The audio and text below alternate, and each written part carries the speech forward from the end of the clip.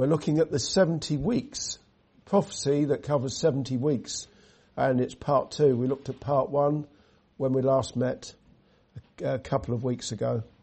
And last time we studied this book of Daniel together, we looked at chapter 9, verse 24, and we saw that as Daniel was praying in sackcloth and ashes for the sins of the people, the Jewish people, and his own sins, God sent the angel Gabriel to tell him about 6 things that would be accomplished over a period of 70 weeks, where 70 weeks is taken to mean 70 times 7 periods of time, or 70 times 7 weeks, 7 years.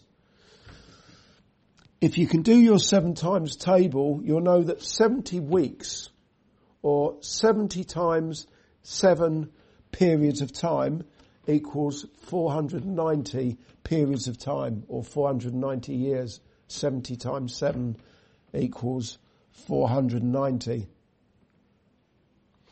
It was seen that without exception, all 6 accomplishments in verse 24 pointed to the Lord Jesus Christ. Let's remind ourselves of what was said in verse 24 of chapter 9. 70 weeks are determined upon thy people and upon thy holy city to finish the transgression and to make an end of sins and to make reconciliation for iniquity and to bring in everlasting righteousness and to seal up the vision and prophecy and to anoint the most holy. There's 6 things there in that verse 24. And Jesus would be the one who would be wounded for the transgressions of all that believe in him. Jesus would himself bear their sins in his own body at the cross. Jesus would reconcile hell-deserving sinners to a holy and righteous God by the blood of his cross. Fourthly, Jesus would remove their filthy rags of self-righteousness and adorn them with his own everlasting righteousness. Number 5, Jesus would do all those things in fulfillment of prophecy. And last of all, Jesus would be anointed by God for the great work of redemption. Massive emphasis on it all being about Jesus. And that's how I intend to continue with part 2 of our look at this 70 weeks of prophecy. It's going to be all about Jesus. Today we'll look at verse 25 through to the end of the chapter. Let's have a look at them now. Verse 25. Know therefore and understand that from the going forth of the commandment to restore and to build Jerusalem unto the Messiah, the Prince, shall be 7 weeks and 62 weeks. The street shall be built again and the wall, even in troublous times. And after 62 weeks shall Messiah be cut off, but not for himself. And the people of the Prince that shall come shall destroy the city and the sanctuary, and the end thereof shall be with a flood, and unto the end of the war desolations are determined. And he shall confirm the covenant with many for 1 week. And in the midst of the week he shall cause the sacrifice and the oblation to cease, and for the overspreading of abominations he shall make it desolate, even until the consummation, and that determined shall be poured upon the desolate. Those verses, they divide up into 70 weeks, or I hope you get this, I don't want to confuse you with it. 70 weeks, in other words, 70 times 7 periods of time, or 70 times 70 years. Times them together, 70 times 7, 490. 490 periods of time, 490 years. And those three parts are divided up unequally, unequal periods of time. 7 periods of time, 62 periods of time, and last of all, 1 period of time. All those periods of times you have to multiply by 7, and it's either periods of time or years. Let's see how we go with it. An explanation is given for each of those 3 unequal parts. Those 3 unequal parts that add up to 490 periods of time, or 490 years altogether. I need to warn you that these verses have been explained in various ways over the years.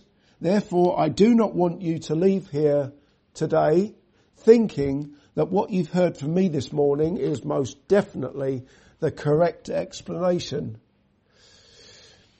Neither do I want you to leave here feeling frustrated and angry with me because you disagree with what I've been saying. This is prophecy. It's not easy. I don't pretend to find it easy. I've read various commentaries, and what I've had to do in the end, reading the commentaries alongside the scriptures itself, I've come to a conclusion what the most likely explanation is, and that's what I'm going to bring to you this morning. But you are free to read it for yourself in your own time and reach your own conclusions. But let's not fall out over this.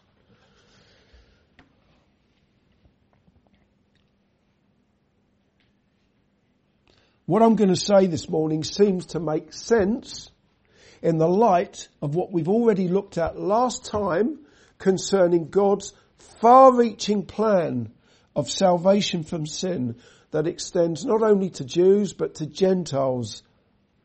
It's a plan that has been wonderfully and everlastingly executed and fulfilled by none other than his Son, the Lord Jesus Christ. So with that said, let's have a look at this prophecy. First of all, our verses for today speak of a period of 7 weeks and a period of 62 weeks. We're going to look at those 2 unequal periods of time. As I said, there are 3 unequal periods of time altogether. First of all, 7 weeks, 7 times 7, 49 periods of time, or 49 years. And secondly, the second period of time is 62 weeks, which translates into 434 years when you multiply by the 7. I'll give you a second or two to think about that. Again, I don't want to confuse you over the maths, but it's helpful if we do try and figure this out, because really this prophecy came hundreds of years before Jesus came into the world.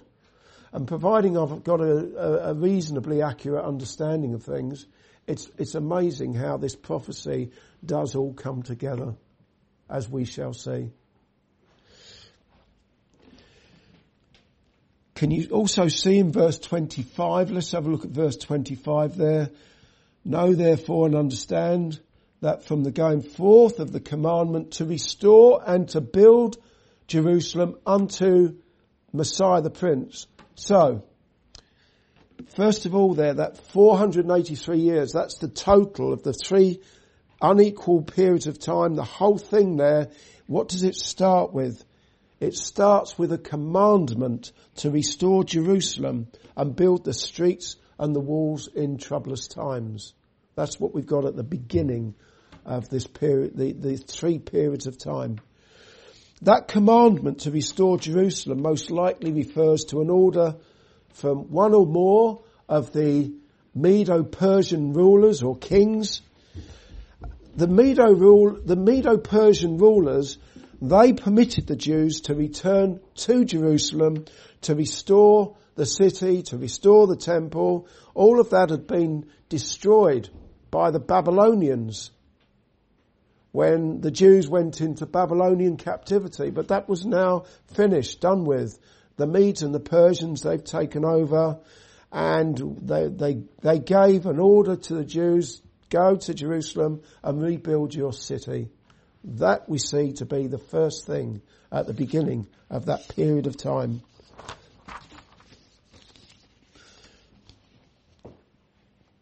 You can read for yourselves in the books of Ezra and Nehemiah about the various decrees that were issued by the Medo-Persian rulers. It's not straightforward. I find it a little bit confusing. There are various orders, and trying to put them in some kind of order, it's quite an exercise. It's interesting, but it's not straightforward. These various orders that were given by the Medo-Persian rulers permitting the Jews to return to Jerusalem to rebuild the city and the temple. Note in verse 25 that the 483 years ends with Messiah the Prince. Ends with Messiah the Prince. If those 483 years are literal years, then quite possibly it was the decree that came from King Artaxerxes in about 446 BC. 446 years before Jesus came into the world, more or less. That would have been when the decree went forth to rebuild Jerusalem and the temple from King Artaxerxes. You can see that in Nehemiah chapter 1, chapter 2. Read it in your own time. And that decree would take us right up to the start of the earthly ministry of Messiah the Prince, according to verse 25 there. Now, who is Messiah the Prince? I've said that prophecy is not straightforward, is it? But this is easy. It really is. Who do you think Messiah the Prince is? Jesus. That's a no-brainer. This is the Lord Jesus Christ, if you haven't already guessed. He is Messiah the Prince. He is the Prince of Peace. Both Christ and Messiah mean the same thing. Messiah is Hebrew. Christ is from the Greek. They both mean the same thing. They both mean anointed. The Son of God was sent into the world by his Father. He was anointed for the work of reconciling sinners to a holy and righteous God. So these first two unequal periods of time start with the decrees going forth from the Medo-Persian rulers, probably King Artaxerxes, all the way to the coming of Messiah, the Lord Jesus Christ. That's what we've got at the moment. Let's have a look at verse 26.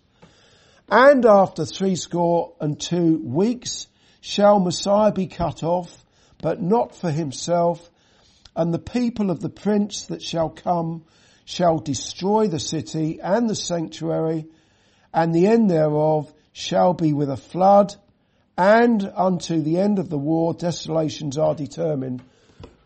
We've got destruction of have I read this right? I have.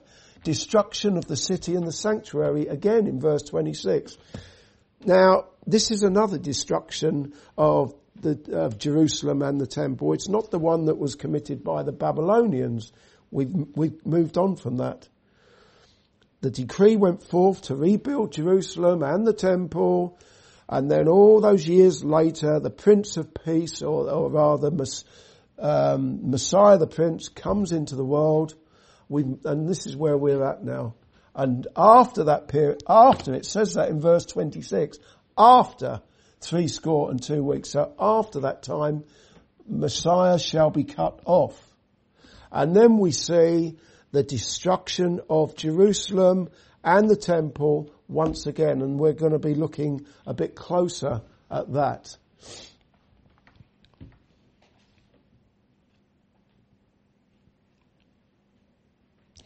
Out of the 70 weeks that were determined altogether, that's all 3 uneven periods of time altogether. Out of those 70 weeks, or what was it I said now?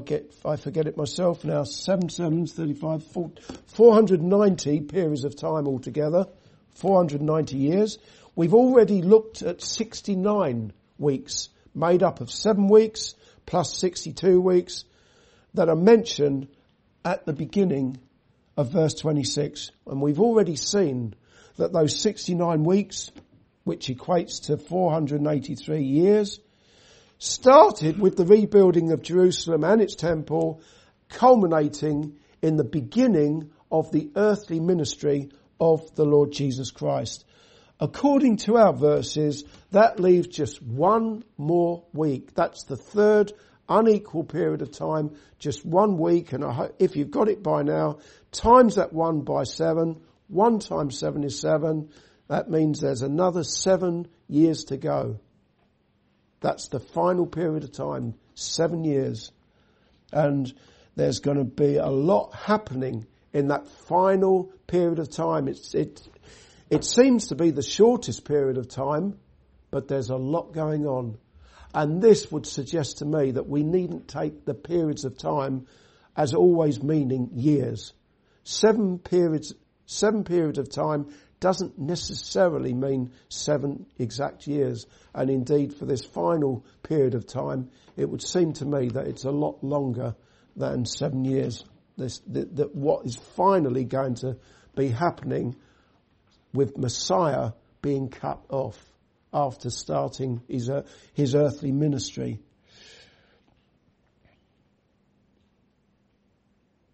With that said, the first thing we see in verse 26 is that Messiah shall be cut off, but not for himself.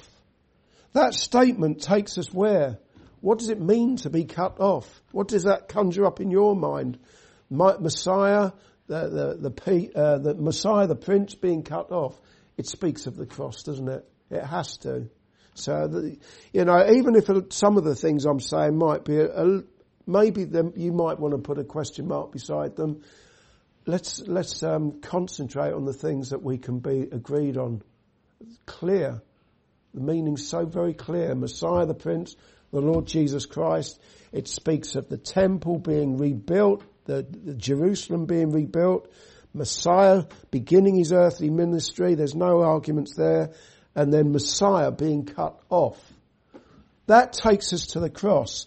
And that kind of language is used in other prophecies, such as Isaiah 53 verse 8. Isaiah lived about over 700 years before Messiah the Prince came into the world. And this is what Isaiah said in his prophecy in the book of Isaiah, chapter 53 and verse 8.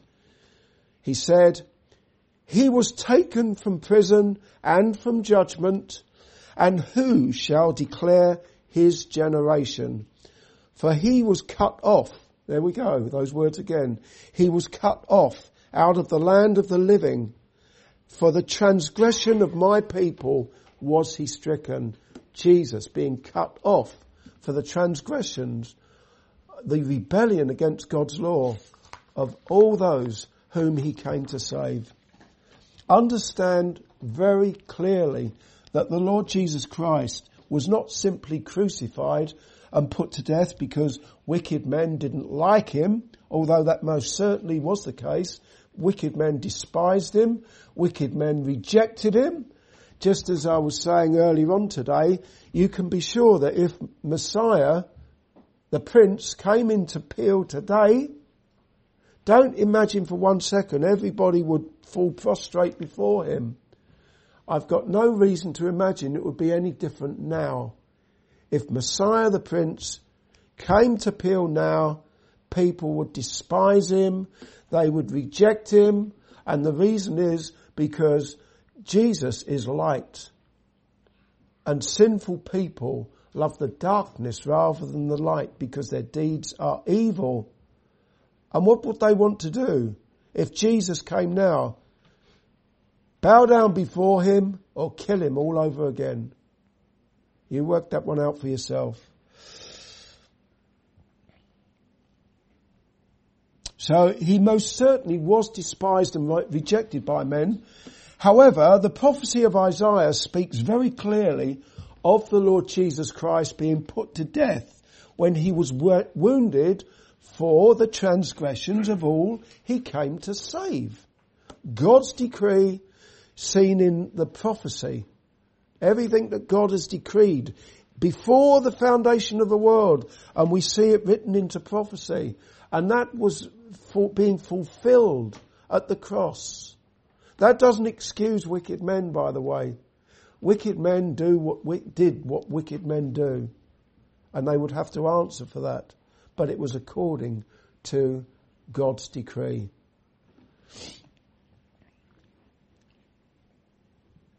What happened was that when wicked men such as the religious Jewish council and the Roman governor Pontius Pilate conspired together and the soldiers nailed Jesus to a wooden cross and they lifted him up to die, prophecy was being fulfilled.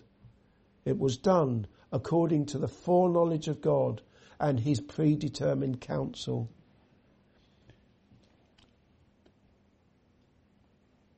Secondly, in verse 26, we see that the people of the prince that shall come shall destroy the city and the sanctuary. Now this is the second destruction of the city and the sanctuary. The sanctuary is the temple. That's not in the Babylonian times. This is another time now when after Messiah has been cut off. So the prince there, the prince is not the Messiah the prince. Don't confuse the prince in verse 26 with Messiah the prince or the Lord Jesus Christ. It's another prince altogether. And he's not a very nice prince. The prince referred to in verse 26 is the Roman emperor, not Messiah the prince. As for the people of the prince that we see in verse 26, that would be a reference to the Roman legions that were sent by the Roman emperor, and in fulfillment of what is written in verse 26 there, the history books tell us very clearly that in AD 70, the Romans destroyed Jerusalem, including the temple. That's why there's no temple in Jerusalem now. It was destroyed by the Roman legions. Shortly before Messiah the Prince was cut off out of the land of the living, he predicted much the same fate for Jerusalem and its people, its temple rather.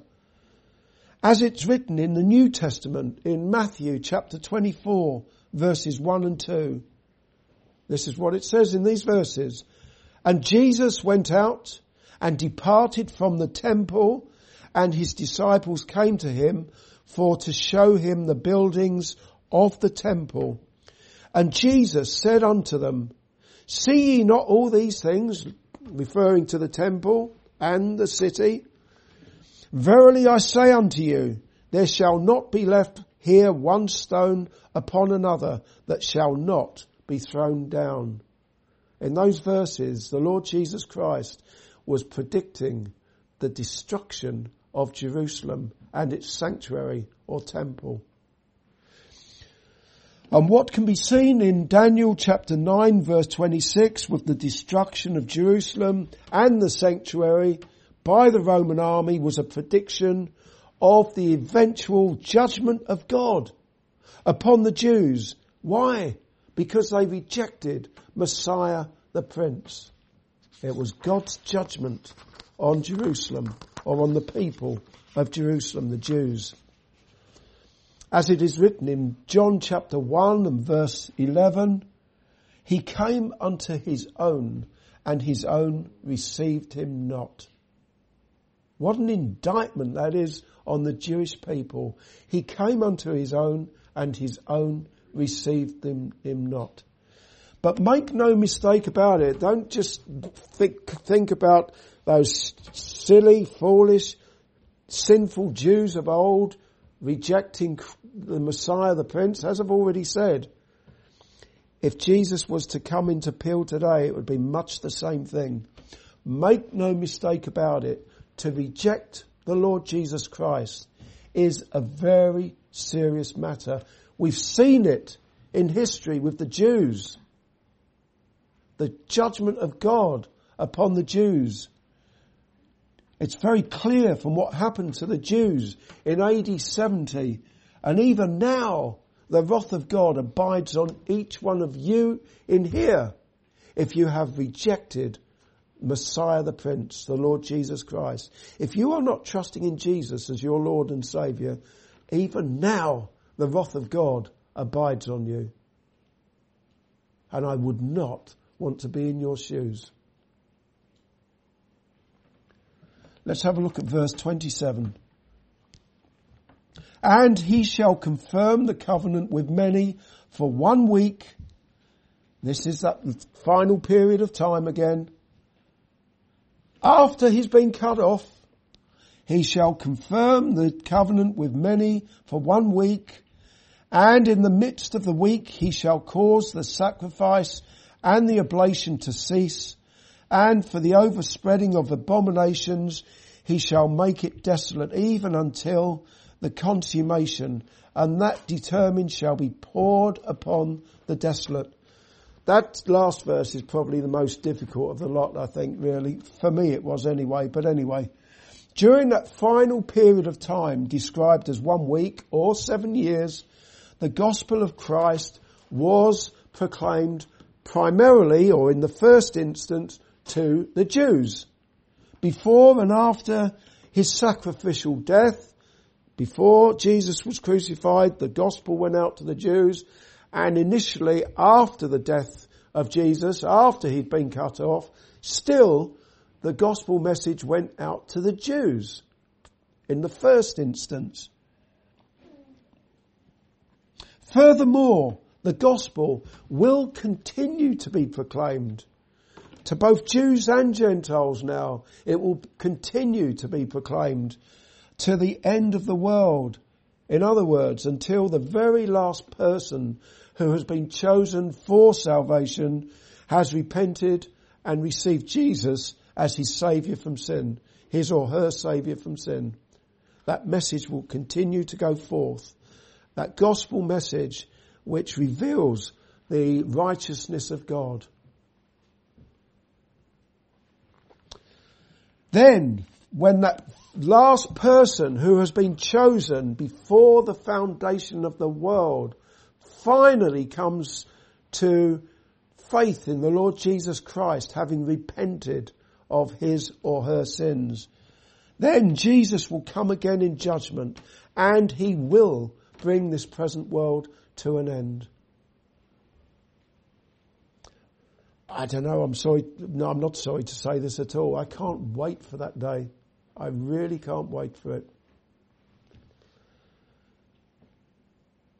As for that decree to restore Jerusalem and the temple, all those years earlier, at the very beginning of the 70 weeks or the 490 years, that paved the way for the coming of Messiah the Prince. That when that decree went forth from King Artaxerxes and the other Medo-Persian kings, there was a reason for that. It paved the way for Jesus to come into the world in God's time, to come to Jerusalem, and as we read that he did in our Bibles. And he came in God's perfect time. However, the self-sacrifice of the Lord Jesus Christ and his completed work of redemption marked the end of temple worship. Again, it's no longer needed anymore. Once the Lord Jesus Christ was cut off for the transgressions of his people, there's no need for that temple anymore with all the animal sacrifices. No need whatsoever. Those things are now obsolete and they have vanished away. So, as I've already said, AD 70, the Roman legions came and they flattened the place, including the temple. But again, looking at it from a different angle, they'd served their purpose. They were finished, obsolete, vanishing away, redundant. Even so, there are more than a few people who seem to imagine that when Messiah the Prince comes again, he will restore temple worship in Jerusalem for a period of 1,000 years. For me, the very thought of Jesus restoring temple worship in Jerusalem for any length of time, whether it be 1,000 years or 1,000 seconds. And people once again offering animal sacrifices when all of those things were pointing to Jesus and fulfilled in the Lord Jesus Christ. It's ridiculous, to say the very least. The very notion of restoring temple sacrifices. Let me say again that all of those sacrifices pointed to Jesus, and so too did the temple point to Jesus. They have served their purpose. They're gone. Jesus is their fulfillment, and what remains is for you to know where you figure in God's plan. This is what is important now. Your worship must be done in the beauty of holiness. Jesus is the beauty of holiness. As such, your worship must be in Christ. Not in some temple made with human hands, but in Christ. That is how you are to worship God, in the Lord Jesus Christ, Messiah the Prince. Is he your temple? Your answer to that question depends upon your answer to the following question. When Messiah the Prince was cut off from the land of the living, did he lay down his life for your sins? And finally, make no mistake about it, Jesus is coming again. And when he comes, it will not be for the purpose of officiating as high priest in a restored earthly temple in Jerusalem, watching priests making sacrifices that all point to him as the fulfillment of all those things. Can you see how ridiculous that is, to say the very least? Rather, he will come in judgment, and he will usher in a new heaven and a new earth wherein dwelleth righteousness. What remains until that day dawns is for each one of you to repent and to believe that the Lord Jesus Christ made an end of your sins at Calvary's cross, and for you to know him as the God of your salvation. Amen.